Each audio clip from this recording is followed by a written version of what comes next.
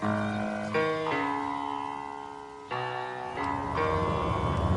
the right club. Be the right club today. Yes! Johnny, that's better than most. How about in? That is better than most. Better than most!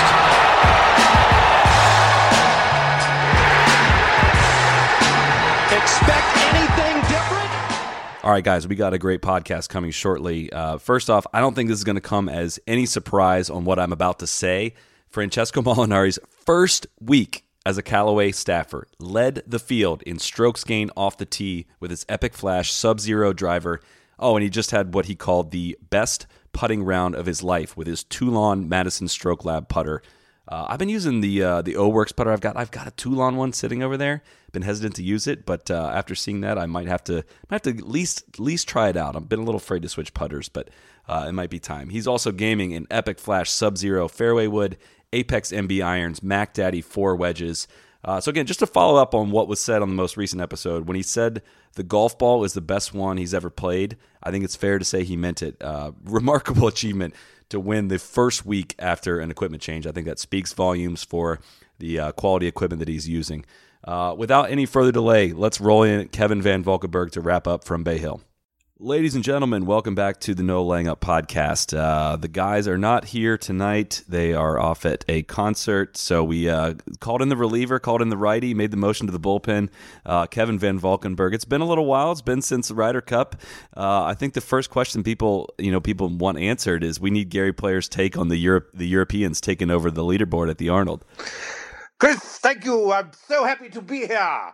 First of all, an exciting win for Frankie Molinari. An exciting win for Callaway. You know they're going to be moving putters off the shelves right and left. And he beat a 17-year-old man, Matthew Fitzpatrick. You've got to just be impressed. I'm not particularly pleased with his fitness. He's got a little bit of a jelly tubby like hanging over his belt. But an incredible ball striker. And I'm so happy for Frankie. Tubby belly.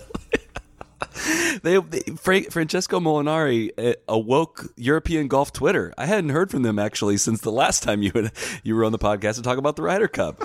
I think that should be my role, is to come on every now and then and just get Euro Twitter like ready to go again. They're kind of lie dormant, They're just enjoying their socialized medicine and quaint lives while we wither away in the throes of late capitalism. And then now European Twitter is back. I'm hoping that they're kind of playing a parody, but there were some questions of like, all right, so now are you guys really going to dominate the Ryder Cup for the next 5 years? And I was like, oh my God. Listen, no one turns the page on the next Ryder Cup faster than I did, and I was stunned at some of the things I was reading today. But no, yeah, obviously the whole landscape of golf has changed this 1 week at the Arnold Palmer Invitational, without a doubt. Clearly, they're going to put rough all like at the Sanderson Farms next year, I'm sure, as a result of this. And it's just, you're going to see all kinds of firm and fast courses playing, throughout the playoffs. That won't make the players upset at all. Today was the finish was not exciting, I think, but for the actual finish the finish was just way earlier than it was the end of the actual telecast. It was about 2 hours before Rory and Fitzpatrick made their way around, but. So yeah, it wasn't that exciting, but it was the Molinari's putt leading up into it, and the broadcast team, it was almost like they knew what was going to happen. They spent so long before that putt, and I know he was already in the lead, but they really did set it up really well. He drains it, and then Paul Azinger says there's never been a bigger moment in his career. Do you think Azinger in that moment believed that was true, or that he just totally forgot that this is the defending Open champion? I want to chalk it up to getting caught up in the moment, and maybe he's referring to specific PGA Tour career. That's a big kind of leap to make, but I know he wasn't on the broadcast team now, but your new network also broadcasted that event less than 9 months ago, whatever it was. At least he wasn't this is the biggest moment in his FedEx Cup career. He'll remember this FedEx Cup moment forever. Oh, I mean, that putt was sick. Final round 64, gained almost 8 shots on the field Sunday. So I think, it's kind of an obvious question to ask. And, luckily in the post-round interview, it was the second question that was asked. But how do you think this win affects him for next week for the Players' Championship? Probably gives him some good confidence for the players. It's I'm sure he won't skip it now. God, I don't know. I mean, Talk about the answer to the question that nobody is asking. Like, literally nobody. Hey, we're also broadcasting this event next week, which we're really secretly, quietly trying to sell it as the fifth major after years of saying that we weren't doing that. Could you just segue quickly into that event and talk about how important it is for that for your focus next week? Well, we're going to do plenty of player stuff, but looking back at it now, it always kind of pisses me off when the other network when after somebody wins, will say like, "Oh, this gets you in Augusta," and I never really noticed the difference of how they don't do that when it's on NBC. It pisses me off though. It's like, no, like winning a PGA Tour event is a big ass deal to a lot of these guys. Yeah. Yes, going to Augusta is a big part of kind of the benefits of that. But it's just so funny to me that they transition immediately to the players. They don't even you're not even allowed to mention the Masters. Okay, we'll get to the player stuff. I really, all joking aside, I don't put any stock into the fact that there was a ton of Euros at the top of the leaderboard actually meaning anything. Do you? Not really. I mean, okay. Riv had really good rough too, and it's not as if the Euros were dominating that. That was a bunch of Americans and Rory were sort of in the mix of that. I mean, I think you just get weeks where I think there might be something to say of if you combine crisp, greens that, and hard shots where you're hitting long irons and hard rough that might suit, it might just sort of make the bomb and gouging sort of harder to do. But I don't think that one sort of event you can play that trend out that much further. I mean, a bunch of dudes had a good week. Keith Mitchell also had a really good week. He's not exactly a stylist who could sort of think his way around the European Tour. He's a guy who just rips it off the tee every time. So I'm not sure those things quite hold up. Man, I mean, so we're not saying that Keith Mitchell is the best American player in the world right now? Clearly, Keith Mitchell should be the captain of the next Ryder Cup team because he clearly could get it done in whatever course they're going to play in Rome if they've even built it yet. All right, we got almost all the questions we got were basically about Rory, so I'm ready to start talking about this. I've tried so hard to defend it. I feel like I'm bursting at the seams. I feel like I'm in an infomercial, where they have that Flex Seal stuff where they smack it on the water leaks and everything, try to hole up all these leaks, and I've defended Rory. all this play. Yeah, Rory's fixed now. You better believe it. Well, he finished T6 now. He's not even logging the top fives anymore. He's making it even harder for me to make these arguments. He's trending the wrong direction, Sully. He's not. This is really disappointing. Well, as I was kind of, compiling a couple notes for this evening, I started thinking what used to be a quote unquote knock on Rory was all the backdoor top five finishes he's had. Yeah.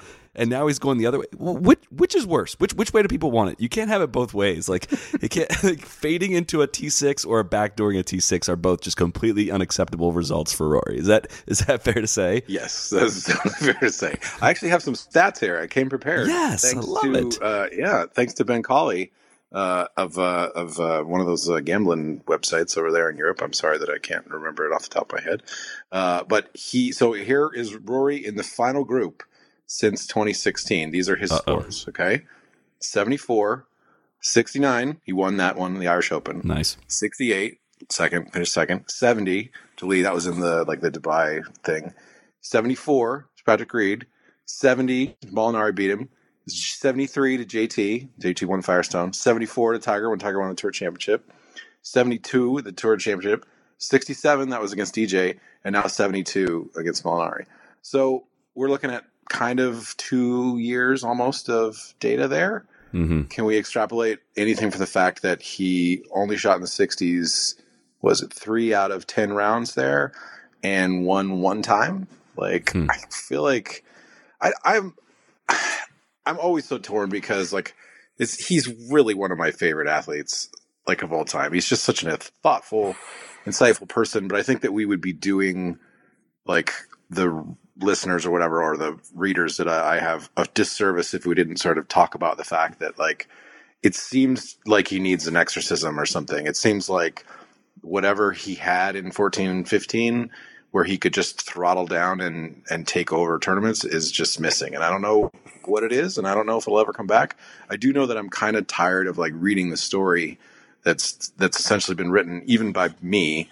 That's Rory's got it figured out now. Yeah, Rory's, he's in a great place mentally, and he's talked to Brad Faxon, or he's talked to, Butch Harmon, whomever, and he's got it dialed in now. Like, until you do it, I just don't really want to hear it anymore. You know what I think that could be working against Rory is that he's a bit too smart, and that I think when he was really young, especially going up till he turned 25, he'd won 4 majors by the time before he turned 26.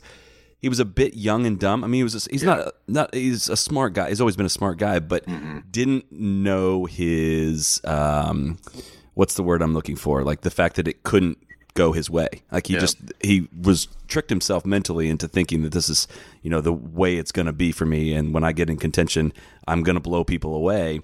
And I think as he's matured, he just kind of has become more aware of all of the talent that is around him. And I don't know if that makes sense, but it kind of is like he doesn't seem to have that I can beat the world mentality anymore. It almost seems like his ceiling has lowered a bit. I'm not exactly sure how or why, but I mean, he's still obviously incredible at golf. And I kind of wanted to, like a serious question, like, would you feel better about his play going into the Players, of course? Would you feel better if he had 1 win, but like let's sub out 2 of his top finishes for missed cuts? Like, would you feel better about his season? I don't think so. Although it's interesting, he once said, I remember because I was basically following him for like a year to do a big feature about him. He said, I know that my game is going to be like win 3 times, miss 3 cuts. Like I'd rather have that than like finishing in the top 5 a lot. And I wonder, like, if you read that quote to him now, what he would think. Like I wonder. I mean, you could flip it and look at it the other way and say, if he had 1 win, it would sort of like give him the shot of self-confidence of like, I'm still the effing man. Like, I could still freaking do this. Who cares if I miss the cut, at this thing? But I know I can throw darts and make putts when I need to.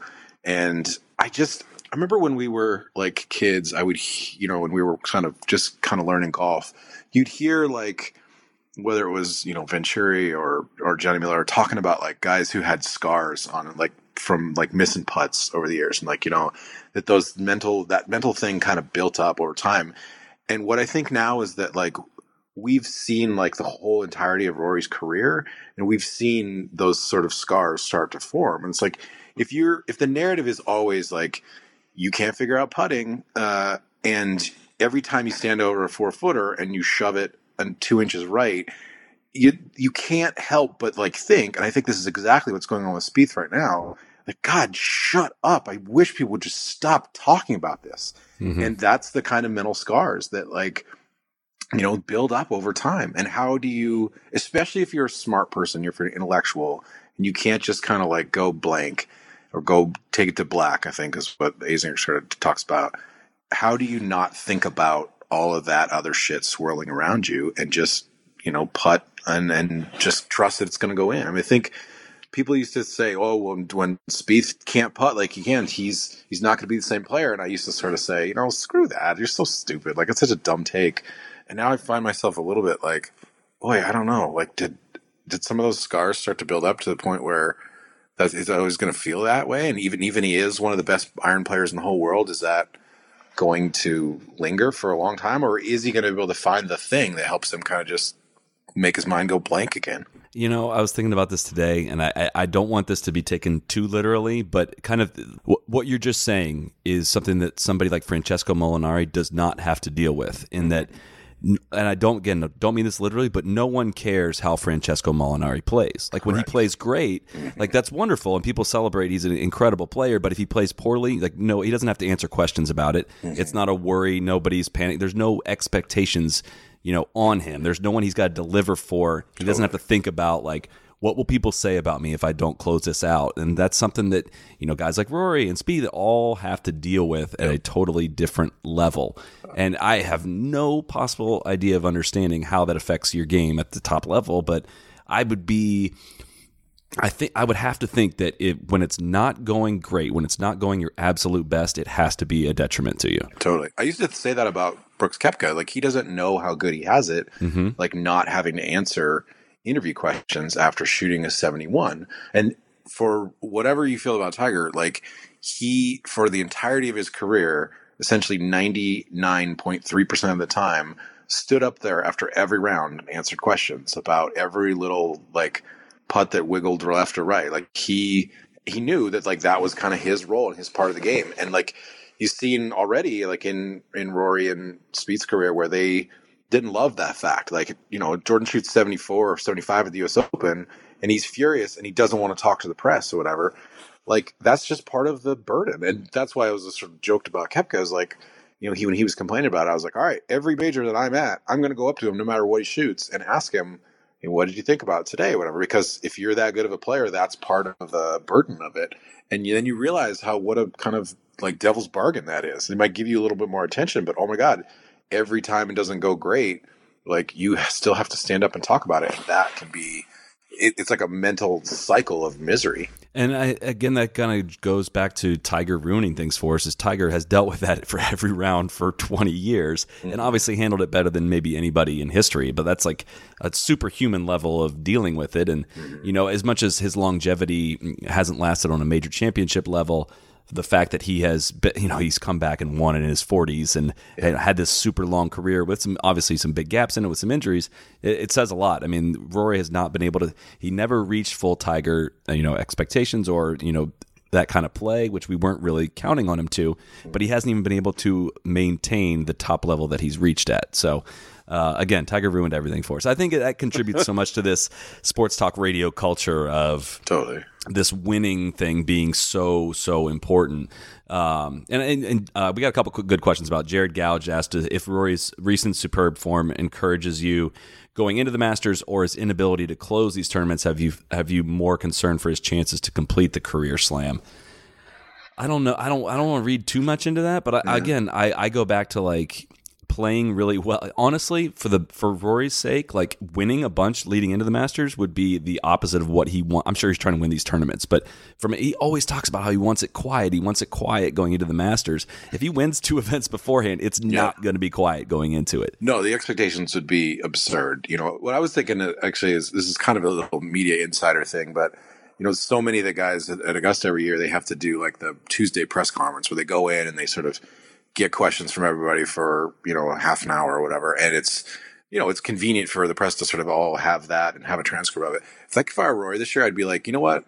If you want to talk to me, you can meet me after my practice round under the big tree, like out by the veranda, but I'm not doing any presser this year. Like I've no obligation for it. I'm not a defending champion. Like there's no reason why I shouldn't be able to say no to that. Just, I want to keep it sort of casual and keep it light this year. And so I'm happy to talk to you guys, but I'm not going to sit there and bare my soul and tell you like, yeah, I've, you know, someone pointed this out to me years ago. And if you look back at the transcripts, it's true. Every year that he comes to Augusta, he has some sort of like, you know, and this is especially true in the last 4 years, but ever since he sort of blew it in 10 or whatever it was, 11, he has some sort of like new mentality of like, yeah, you know, I've been like grinding over it so hard this year, or yeah, you know, actually I've not taken it that seriously this year. Oh yeah, like I've got a mental coach. Yeah, I've been really sort of working on my putting. Yeah, I came here 10 times with my dad. Yeah, I didn't visit the course at all. And it's like, dude, like you're already down the weird rabbit hole of this. Like you can't keep sort of just like trying 100 different things. Just don't even talk about it anymore. I know as a person in the media that seems like absurd for me to say, but for his sake, I think it'd be like, yeah, dude, it's like, I'm just not going there. I don't care if that's how I've always been, but now I'm not going to do it because it's not helping me. And it's not like you go into the Masters with like a 50% chance of winning. Tiger at his absolute best never went in with like an actual better than 25% chance of winning it. I know the odds state differently because that's heavily influenced by how much people bet on you and whatnot. But like if you went straight by data, like Rory's never showed up with a greater than 10% chance of winning the Masters. So like imagine I don't know what the comparison to that would be, but you can't change up your approach to it. And I know he probably feels like he hasn't played his best possible golf there, which, you know, if that means you have to change your approach to it, I support that. But just because you didn't win doesn't mean you have to change everything you do about it. You may be able to take the same approach, same kind of repeatable approach, and learn and build off that and you know, learn, you know, the state of your game. And I mean, it's all variables because you can take the same approach one year and be totally lost coming in the next year following that same approach. But and that's where I think like two separate things. One, you kind of busted what I was getting ready to say by citing all those bad scores in the final round that he's had. Yeah. But like he walked into today, like when he woke up today, he had a per data golf, he had a 25% chance of winning the golf tournament today. And I think people like look at the final pairing and he wasn't even in the lead going into it, but when you have that many people up there and it's only a one-shot exchange, people think that just the top player is going to run past people. But and again, that percentage factors in his ability, the field he's going up against, the golf court, all that stuff. Yeah. And it was a 1 in 4 chance that he would win today. And I know he didn't play great. But I think that's two separate things. Like if he'd have shot 69 today, shot 3 under, he still wouldn't have even made a playoff. So yeah, he just excites us. He makes us think that like. When you look on the graphics and he's 50 yards past Matthew Fitzpatrick, I know, and Fitzpatrick occasionally is still hitting it inside of him, you're just like, why aren't you converting more of these things? And that's why like all of this conversation is about Rory, not Molinari, not Fitzpatrick, not Rafa Cabrera. It's just like it seems like he should be able to. He has the skills to convert more of these things, and that's why the potential for him was always so high. Like everyone just thought like, oh my God, like how is this 5'9" kid out here just ripping the ball like and hitting the kind of like towering shots that Tiger could hit? Well, why can't he do the other part? And the truth is that Tiger was a freaking superhuman. Yeah. And so like, yeah, like Rory might be able to do some of the things that Tiger could do, but that's not what made Tiger great. Like Tiger was great because he could convert all that kind of stuff. And so I think our expectations have always been a little bit out of whack, but I think Rory would still be amongst the 5 players or so that I would say was most likely to win the Masters. The thing about, I think we've even talked about this probably literally on this podcast before, is he doesn't need to putt that great to win the Masters. Like everyone, like putting is sort of neutralized there because it's so freaking hard. And so if he played fairly safe and well and hit to the middle of every one of those greens and birdied all the par 5s and threw an eagle in there and limited its bogeys, he'd be right in it. And all you got to do to really be, to win it is to be in it come Saturday afternoon and get hot at the right moment. And he's had some rounds where he's kind of gotten hot at the right moment. It's just, he doesn't have to like figure out putting before the Masters. He just has to kind of get the combination of luck and not making dumb mistakes. Like a few years ago when he was like left in the trees at 11 was like, let me hit a hard hook around the corner here, see if I can bounce it off the mound into the middle of 11 green. That's probably not a particularly smart play. I love it though. Listen, I'm all in. I can't resist it in my own game, but I'm happy to lecture Rory. I think an important distinction that you just made there too is we're not comparing Rory to Tiger, but the way that Rory coming after Tiger just screwed up our curve for what we expect in somebody. Like even if you're not going to be Tiger, we need you to be this. And it's right now, I would say I think he would even agree he's fallen short of what he thinks his full potential is. So, also. Per Data Golf, he is number 1 on the Data Golf Trend Index, which indicates how many strokes better or worse a player has performed in relation to the field in their last 20 rounds. So as much as the results haven't totally followed, he is trending, they would say. Keith Buckout asked, will one of you guys let Ashley Bongiovanni know if that Rory is deceased? Because the poor girl will be heartbroken and she deserves to know. That one was a shining moment in going through the Twitter replies today. So thank you for that. Someday I feel like there should be like, how Sports Illustrated does that poster where it's like they cut out a little piece of every college basketball player, every NCAA thing. There should be like a No Laying Up Origins poster that has like, like Panther Mike and Giovanni and KBB doing the Gary Player impression. Man. It's all part of the origin stories. We still plan to do a podcast, hopefully this week, on just all the stupid, dumb inside jokes that we have over the years, just to catch anyone up. If you're ever lost as to why we call Yost Loughton Uncle Juiced, we're going to explain all that. So I forgot to mention at the top, Matthew Fitzpatrick gets 0 FedEx Cup points for today since he's not a PGA Tour member. So that's pretty cool. On the Big Cat, on the note of the Big Cat, was him missing this week a big deal to you? I thought it was a little strange. I don't know. Obviously, he kind of decided I want to play enough tournaments this year or whatever to get into the playoffs. I don't even know why that really matters, but I would think that someone at the PGA Tour is probably like begging him, like, please don't just play like 10 tournaments this year. Like, please, be here for the long haul. But, if his neck is really just kind of sore and he just feels like he can't do it. It was weird that I think he didn't talk to the press the last 2 days in Mexico and then kind of pulled out of this. It's the golf TV era. Yeah, that to me is here. I'm going to switch. I'm going to completely flip flop in one thing where I was saying Rory shouldn't reveal as much to himself, and then complain that Tiger is only talking to his like state sponsored media, this in-house media thing. I don't know. I mean, we'll see how he looks this week, I suppose. But what is him playing this week? What does he have to prove? Like, was he really need to rack up a 9th win here at Palmer? Does he really feel like he needs to? I mean, it was maybe different when he was living in Orlando. It was like, as I was talking to Justine Reed at one point on walking around the rounds, and she was like, I was like, oh, that putt is so hard on 18. And she was like, yeah, but Tiger made it all the time because he lived like 2 blocks away. You could see the course all the time. I was like, oh, he just goes out in the dark and reads that putt. It was a pretty sweet comment. I was like, yeah, I bet Tiger totally sneaks out here late at night and just practices that putt, throwing the hat and stuff. I actually heard from a very credible source that Tiger does not even like Bay Hill. Yeah, I know that sounds absolutely insane, but he doesn't even like the golf course. I actually wrote down that I've actually changed my mind since I wrote this down, that I thought him missing this event was a big deal since he's won it like 75 times and he skips the Honda because he wanted to play this one.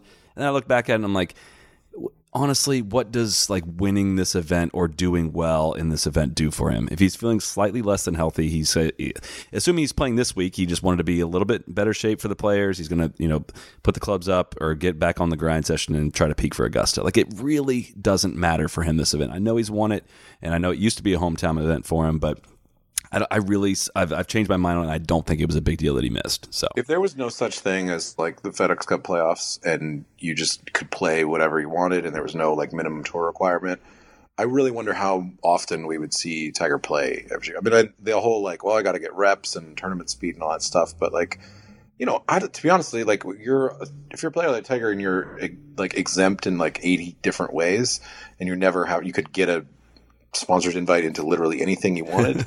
Like, what would make you really want to play like some of the regular sort of stuff? Like there's plenty of NFL players who basically like, I'm sitting out the first 4 weeks of the season because that's not what matters. And it's a little bit surprises me that he isn't more like that. And that's kind of probably segues a little bit into like Phil saying like, what is the point of me playing the players other than like the pressure internally from the tour to say like, you need to play our biggest event? Like, it's Phil's saying, I don't want to like develop any dumb bad habits of like, before I go to Augusta, because that's what really matters to me. I've won the players. It's not going to do anything for my legacy. Why would I want to do this like again and screw myself up in some way?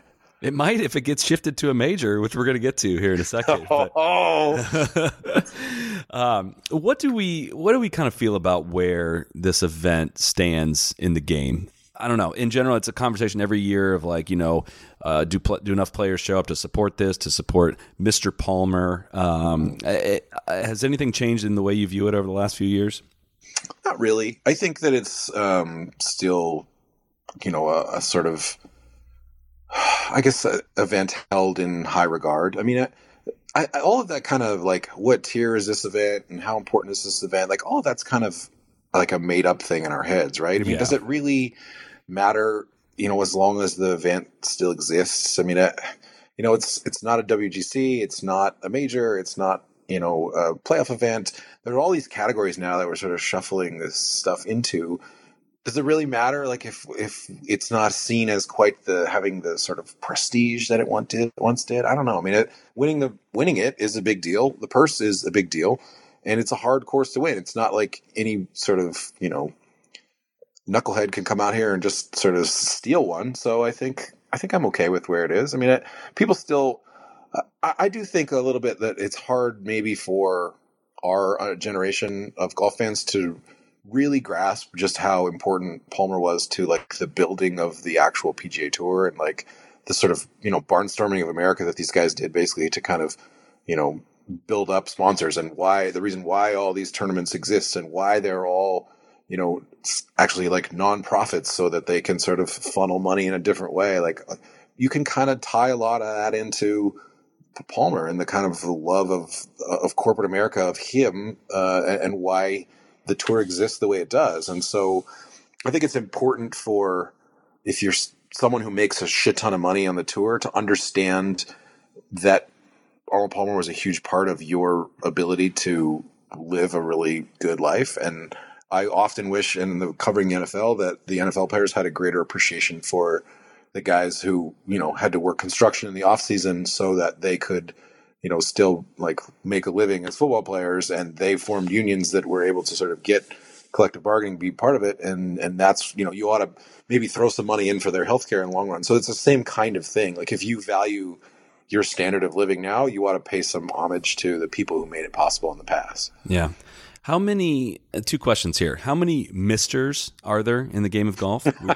And how many also are currently playing in this generation, but haven't gotten old enough yet that they'll be called Mister? Oh my gosh. Like, is Tiger going to go by Mr. Woods in his later years? No way.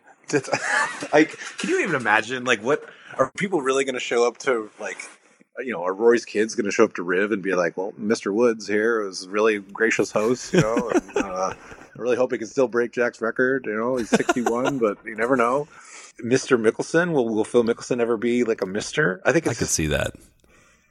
Who was the first? We were talking about this today a little bit in the Kill House. Who was the first Mister of golf? Was it Mr. Jones? I think it's Bobby Jones. Okay. Yeah. No, nobody was like Mr. Old Tom Morris. I mean, there was a reason why there's a young and an old in front of their names. But can Euros be Misters? There seems like more of Sir. Sir, yeah. Do people go up to Faldo and are like, Sir Nick? Oh, yeah. I'm pretty sure they do. Absolutely. Except for unless you're the drunk guys that we saw at the 2006 Memorial, we're at a putting green, just yelling, "Hey Faldo, come over here!" The twist being it was actually Nick Price that was putting. Nick Price actually, Price turned around, and was like, "Dude, I'm Nick Price. Like I'm not Faldo." I was always taught in journalism that you shouldn't address like a coach as a coach. Like you should just say their name. Like so, when I cover the Ravens, I used to just say, "Hey John," to John Harbaugh. Like, do you have a sec? And you slip up sometimes because coach is just sort of a natural thing, but like it gives them sort of an elevated sense of power that if you're trying to look at it from the perspective of like, hey, you have your job and I have mine, we're essentially equals, then you're ceding that power immediately by saying, hey, coach, because he's not my coach or whatever. And so I don't know. I mean, golf has sort of a weird, like, elevated like gentlemanliness to it. And so I don't think I would go, hey, Jack, if I saw Jack Nicklaus. So you're saying if Jack ever comes on this podcast, I could just greet him with a "Yo, Jay Money, what's good?" Hi, Chris. Great to be here. I am. Well, that's not good. I laid up a lot during my career, and I really thought it paid off dividends. Arnie obviously did differently, so so I have the majors that I do, and he had the ones he did. Can you do all of the big three? That's 2 out of 3 of the big 3 that you got. God, I've never even thought about how to do Arnold Palmer. Yeah. I'm not going to make you do that on the spot. One last thing on Bay Hill, and it kind of transitions into the next topic I want to discuss. But I think they got a pretty raw deal out of the new schedule. All these kind of crammed events. In that regard, one, this is kind of has that elevated status. It's got the 3-year exemption on tour instead of 2. It's got the money. It's got the same kind of status as the Memorial does. Mm-hmm. Isn't it kind of a dick move to be showing guys warming up and arriving at TPC during the Sunday of an actual golf tournament, an actual event? 100%. Like, who cares? Like, I got to see, like, who was it that they were showing? It was something absurd. I think we were texting about this. Like, who, like, I care about, somebody going through their warm-up routine on the range at Sawgrass? It's like, I can't. It's so unbelievably forced. Like imagine caring about the players arriving at TPC. Like I honestly wouldn't watch like footage of them arriving to Augusta. Why the hell would I actually care about them arriving at TPC? And like I know again it sounds like a dumb thing to focus on or care about, but like people dedicated resources, time, money, all that goes into setting up video and like all the reasons that people say so much can't happen with a broadcast. Like think about this is what they're willing to do. They're willing to send, I know it's a home game, but like sending camera crews out there to TPC. You got to pay these people to do that and pay to run the equipment and like submit all these, the transmissions for this it's not even tournament week yet. What the hell is going on? Here they come, driving down the vaunted Ponte Vedra Boulevard, pulling in past the fountains. There's a Chili's in Jacksonville onto the left. Some of the players will have a meal throughout the week. What a majestic sight it is. Like, how many times have you seen them pull down PGA Tour Boulevard? Just like Magnolia Lane.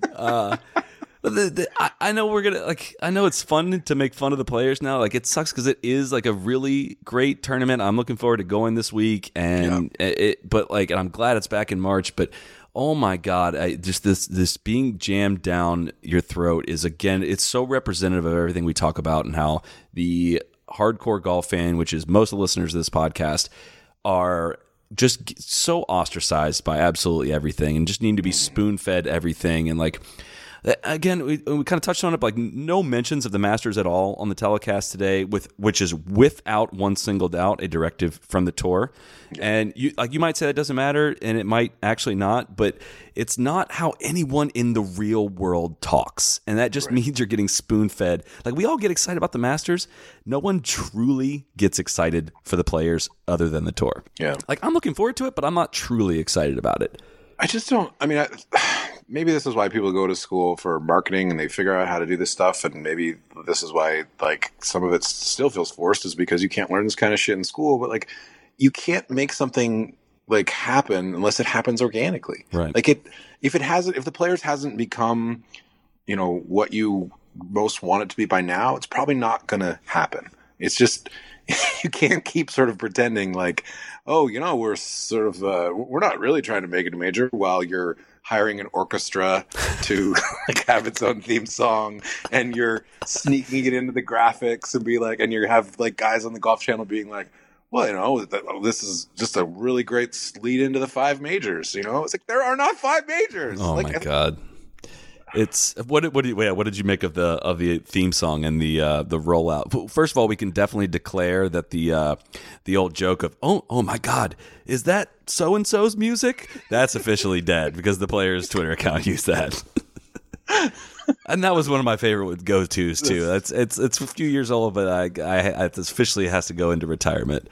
Eventually you either, you live long enough to be the hero, or you live long enough to see your own jokes turned back at you by inferior comedians. I can't decide if it was brilliant, because now they're clearly gonna jam this theme song down our throats. I mean, what other reason would you have for rolling it out and everything they've done for it? But now I do actually notice the theme song now when they go. Well, first of all, it's like every 20 minutes for commercials in today's broadcast. But yeah, I can't wait to see how much they're gonna. They might, instead of like, the announcers usually talking over player caddy combos, they might play the theme song over some of the conversations on the ground this week. I mean, how much did that cost? It had to, hiring all those like musicians had to cost $100,000 some dollars. Like, you're telling me that. Yeah, I mean, it is, but like, that is a kind of a normal thing to do, right? I mean, like, every kind of major, like Sunday Night Football's got a theme. Like, I'm sure a lot of money goes into that. I actually don't have that much of a problem with it. It's just the fact that it's like, here's what it is. Here, instead of it just being like, again, it's very representative of the tournament. Instead of just letting it be what it is and just playing the theme song for it, it's like, all right, but again, I also feel like it's working. Content. But I think it's working because we're talking about it, and now people are going to notice it. So, all right, so what the hell is going on with all of this major stuff? You touched on it just now. I didn't even want to give like credence to it, because I feel like it's like almost in my lifetime, like one of the oldest golf debates ever. It's like, is the players the next major? Right. How is this gaining steam? How is this like is this an actual thing? Are we seriously talking about this? I don't know. My feeling is like, if we do want to have a discussion about this, fine. But there's no like grandfathering in of old majors. Without one single doubt. If you say to, like, if Monahan got on the mic on Monday and it was like, we've decided that this is a major, it's the deepest field in golf, and we will consider it a major going forward. It's a 10-year exemption on tour and blah blah blah. Then, like, what would there be to stop him? First of all, like, the majors is a made up thing anyway. Like, there's no like governing body that oversees and says, no, you're wrong. So that would be such a power move by Monahan if he did it. But like I don't know, like, what, there's no like saying, well, then Ricky has a major now. Nope. No. Like, it starts now. Like, that's what you have to do in that sense. There's no like going back and saying, well, Jack now has 3 more and Tiger has 2 more. Like, Nope. Like, it starts now. Like, at some point, the U.S. Amateur was no longer a major, and so, like, we didn't take Bobby Jones's away. We just said, like, Right. going forward, you don't get accounts for a major this. But at the time, that was a major, so you get credit. Bobby Jones gets to keep the British Amateur and the U.S. Amateur as part of his major total. So that's where I think this debate is a little bit silly. Like, does Craig Perks have a major? No, dummy. Craig Perks does not have a fucking major. Sorry, Craig. What about Fred Funk? Are you kidding me? All right, Fred could get half a major. We did get a question for Brad Burling who said, is there a statute of limitations? Like, can we go back a certain amount of years and give people majors for it? I think the burden on Brooks Koepka has never been heavier than it is this week. We will know whether or not it's a major if he decides to try this week. Well, all he needs to do is get really pissed off about his tee time or whatever, and that no one interviews him, and all of a sudden he's going to totally, like, show up on Sunday, win this major. If Angel Cabrera shows up and wins this thing, done deal. Jay, you can have your major. Like, it's all yours. All right. It is the fifth major. It could count for 2 majors for all I care, if that's the case. I still think it would be such a power move if like Tiger was like, well, I consider this a major, so I have 15. And because you know that it would ignite this huge debate of all these people would be like, I think Tiger's right. I think it does count as a major. The field is way deeper than Nicholas says. So Tiger has 15 majors now. Like, the major drought is over. And what would there be to stop him? Who would be like, no, there's no one to appeal to. The sports writers are the ones who made this shit up anyway. So, like, if Tiger wants to call me up and be like, Kev, will you support me if I say the players is a major? I'll be like, yeah, Tiger, that sounds good. Give me a round at Blue Jack National. We'll do that. Who says the media's been compromised in this era? Tiger is the one guy that I think could shift it, but like this is taking like embrace debate just too far. I feel like it's just debate for the sake of debating it. And I get that it's a really strong field and it's an event that players do take more seriously than a regular PGA Tour stop, but man, I don't mean to be a curmudgeon about it, but like I like my majors the way they are, and I get that the majors have changed over history, and I'm not like the most versed in why they've changed. But correct me if I'm wrong. The seemingly reasons for why it changes is because of like true different eras in golf. Like post World War II is a different era in the game of golf, and like the PGA. I don't know the full history, but in the PGA between going match play to stroke play and all that. But this doesn't feel like a new era of golf, like or a reason like we're at a stopping point of like, we have to make a 5th major or else the game is going to die. Like I don't know what that really does. So I agree it's kind of arbitrary what's a major and what's not, but like I don't see a reason to change that. Yeah, I just like that for 60 years or whatever it's been since the Masters started in 35 or 34 or whatever. So like I guess it's like 70 years that you get 4 chances every year. And that's it. And if you throw a 5th into that, like I think it waters it down a little bit to me. Like I want there to be 4 chances. There's 4 chances in tennis. There's 4 chances in golf. If you go blank in a year, then you got to wait the whole calendar year to come back. And that's what makes the Masters so exciting and so fun is that we've been sitting around and waiting since the last major for 8 months. And now like that's why the Masters is the hardest one to get in the sort of impregnable quadrilateral, as they say, that you have to think about it for the longest time. You got 2 weeks between the U.S. Open and the British, and no one cares about the PGA, but you have to think about the Masters for 8 freaking months if you don't win it. Yeah. And that's why I want it to stay where it is. That's a really good point. And no one loves like a really strong flex more than Augusta does. Like could they flex on the tour and be like, you're not doing that? Like what could they threaten them with or what like I'm just curious like how that would work. But I think they would literally say, well, you're not doing this, but how could they actually stop them? It's kind of like the political primaries where like New Hampshire and Iowa basically say we're the first 2 primaries. And if you think you're going to move a primary ahead of us, you're dead wrong. No, like, it's not happening. We'll move it up a year if we have to. The Masters is now contested in January. What do you make of Phil's weird flex of going to the event before deciding if he's actually going to play it, or going to the course today to see if he's actually going to play it? I think this is another example of Phil being kind of like bored with life and just needing to create drama to keep himself interested. Like, there'll probably be like some helicopter thing, where he's got to fly from this to that, and can he he's got a corporate commitment on Tuesday, and so he has to fly a helicopter in and get it to his tea time. Something like he just needs that little edge. It's like the gambler who's bored.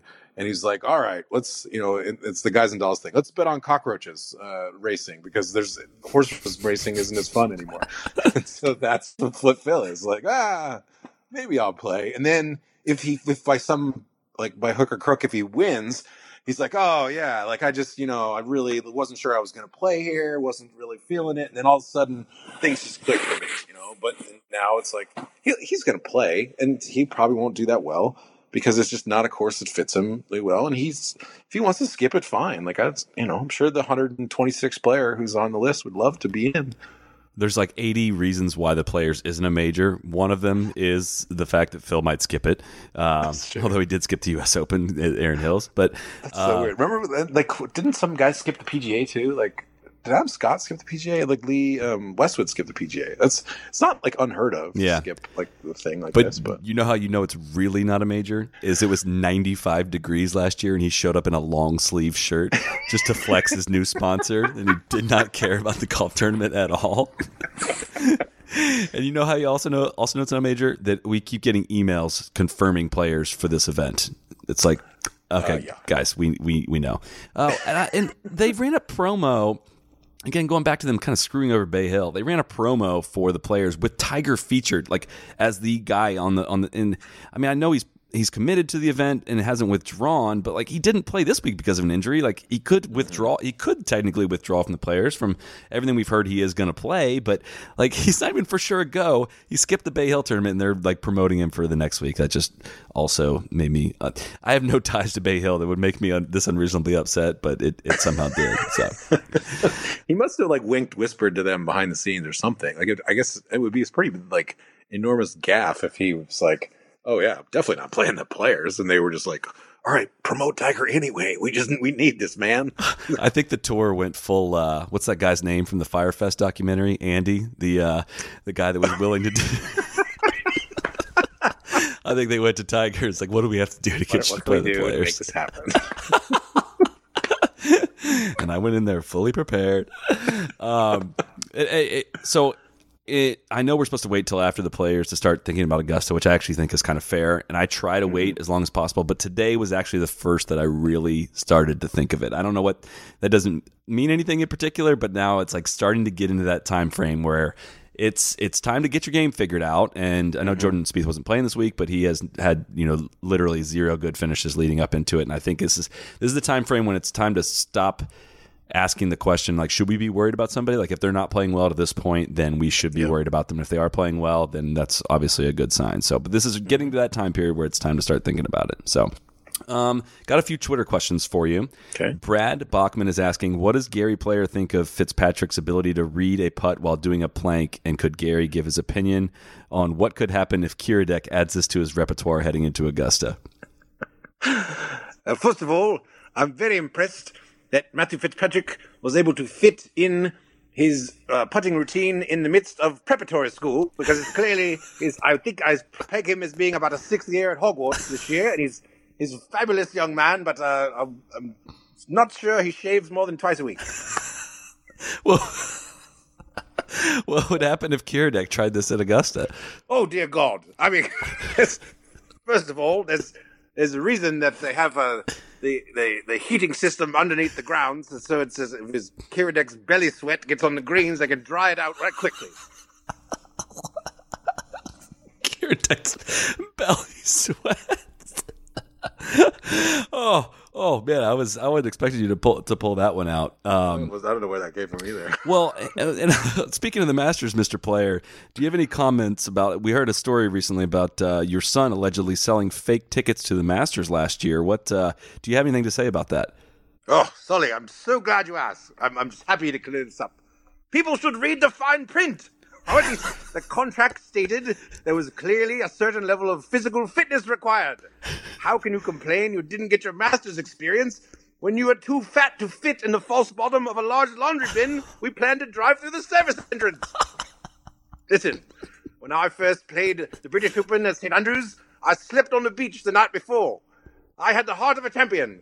How can you say you want to go to the Masters and then say you won't help dig a tunnel from the basement of the Publix across the street that goes under Berkman's Road and leads to a trapdoor in Clifford Robertson's cottage. It's a disgrace. My young man provided all the ways to get in, and people just complained. I have no idea what the hell just happened. What is this story about the alleged fake tickets? I guess his son sold a bunch of passes to the Masters. It was like, oh, I'm running this sort of essentially Fire Festival, whatever that Fire Festival guy's name is. He was selling tickets to Knicks games or whatever. So this was a similar kind of deal. It was Gary Player's son did this. Hey, you get a weekend with at the Masters, and you get to meet Gary Player and all this stuff. And then these people showed up in Augusta, and Gary Player's son was nowhere to be found, and he basically just kept their money. This is what's being alleged in the lawsuit against him, and he got charged with a felony for the thing. And I didn't see anywhere where Gary commented on it, so I just took the liberty of making up a story. You heard it here. Breaking must credit NLU podcast for the first official quote. I actually don't know the answer to this. I don't know if you will either, but Kyle Jensen asked why the broadcast doesn't ever touch on equipment. It was a huge win for Molinari with new equipment in the bag, and he wished the broadcast would touch on it if it's compelling to the tournament, which it was this week. Yeah, I assume it's you can't. It would just really muddy the waters if as far as equipment companies getting their names mentioned on the air. If you could pay announcers to mention on the air and stuff. Is that a safe assumption? I actually don't know the technical rule, or if they all have an agreement with each other not to do it. Do you have any insight on that? I would bet that essentially that the say NBC is wants to say look, if you want your name mentioned on the broadcast, you're going to pay for that. You're going to buy commercial money, because we're not just going to get around. We have, because if let's say that they were really crowing about Callaway stuff, which Molinari is using, and this this new Stroke Lab putter that he's got, that's a Toulon whatever Stroke Lab putter, and he made 150 foot of putts, whatever. We'll say that they were just talking about that like crazy, and Titleist is wait a minute, why are we paying millions of dollars to have Scotty Cameron ads on this if you're just talking about Callaway putters, whatever? We're just going to basically pay Francisco Molinari that money, and we're not giving any of that money to NBC because that's that can be Viagra ads or retirement commercials or fucking Workday software or whatever. So, but I think that's probably.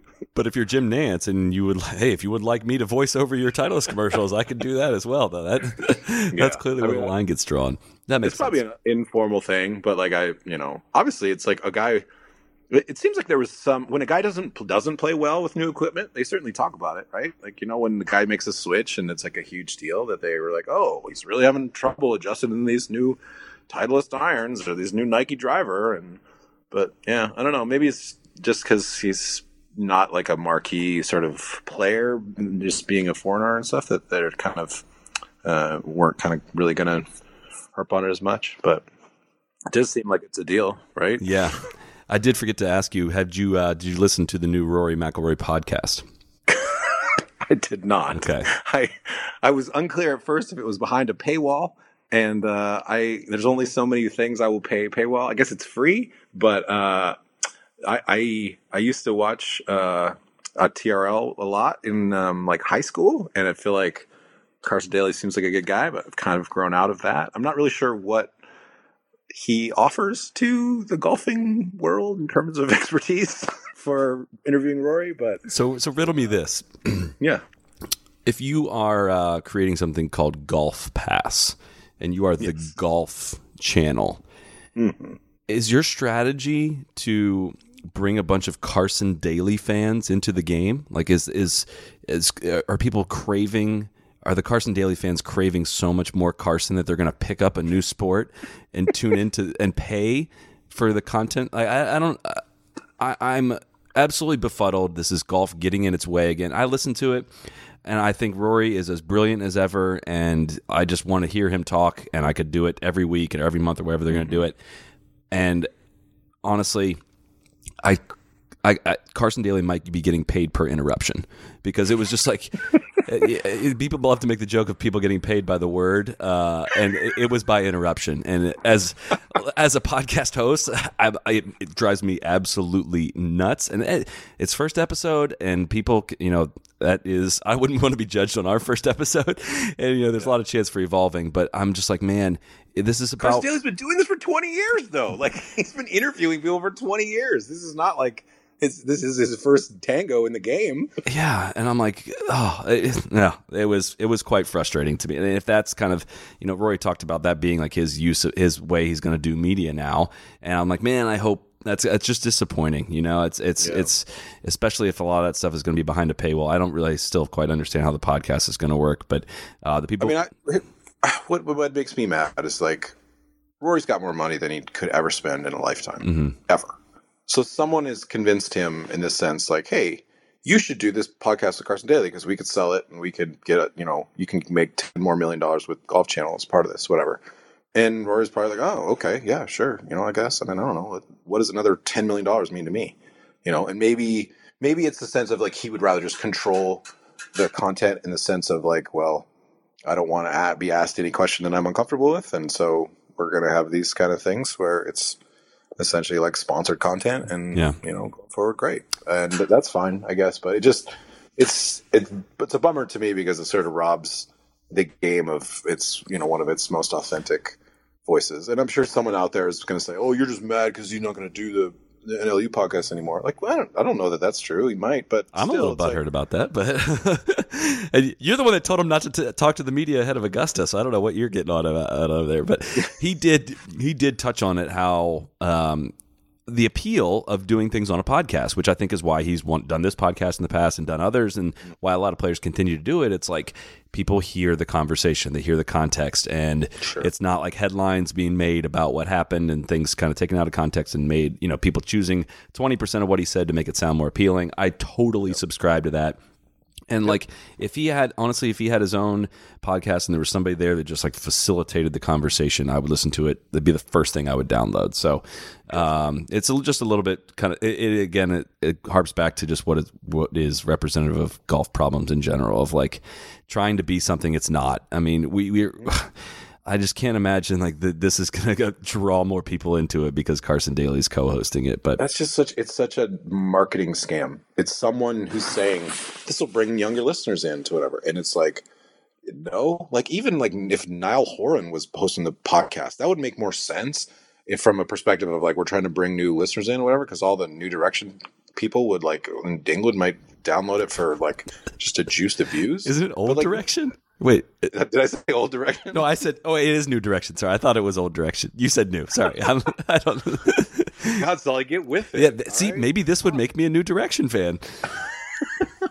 I actually do agree with you. Like they're buddies, and like that would be kind of more interesting than I don't know if they had a previous relationship. But again, it might improve. But I don't know if it goes behind a paywall at some point or whatnot. But kind of a tough spot. It's hard to critique other podcasts. It's kind of you can, no matter what, you're going to come off a little bit butthurt. But I just think he's a brilliant guy to listen to, and I really enjoyed listening to him on that episode. And I was getting very, very frustrated by it. So, a couple shout out tweets that we saw. Brian Evanson: how can NBC Golf Channel give Fitzpatrick credit for being a Northwestern guy on their college leaderboard? He was there for a fall semester.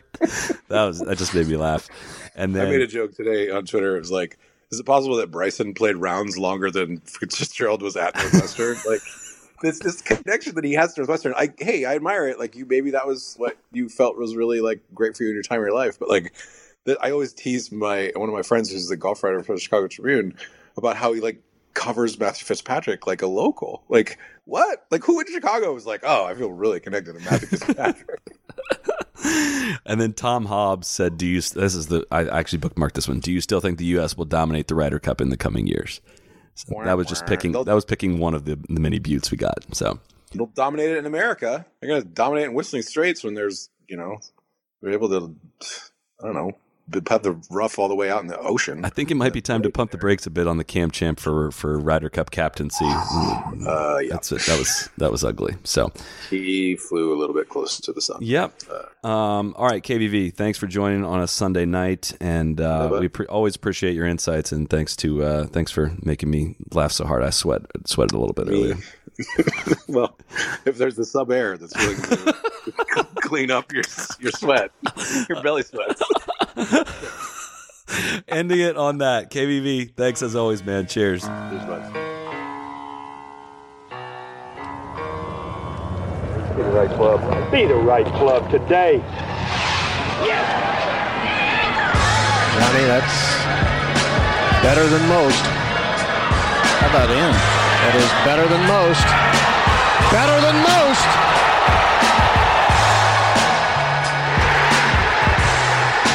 Expect anything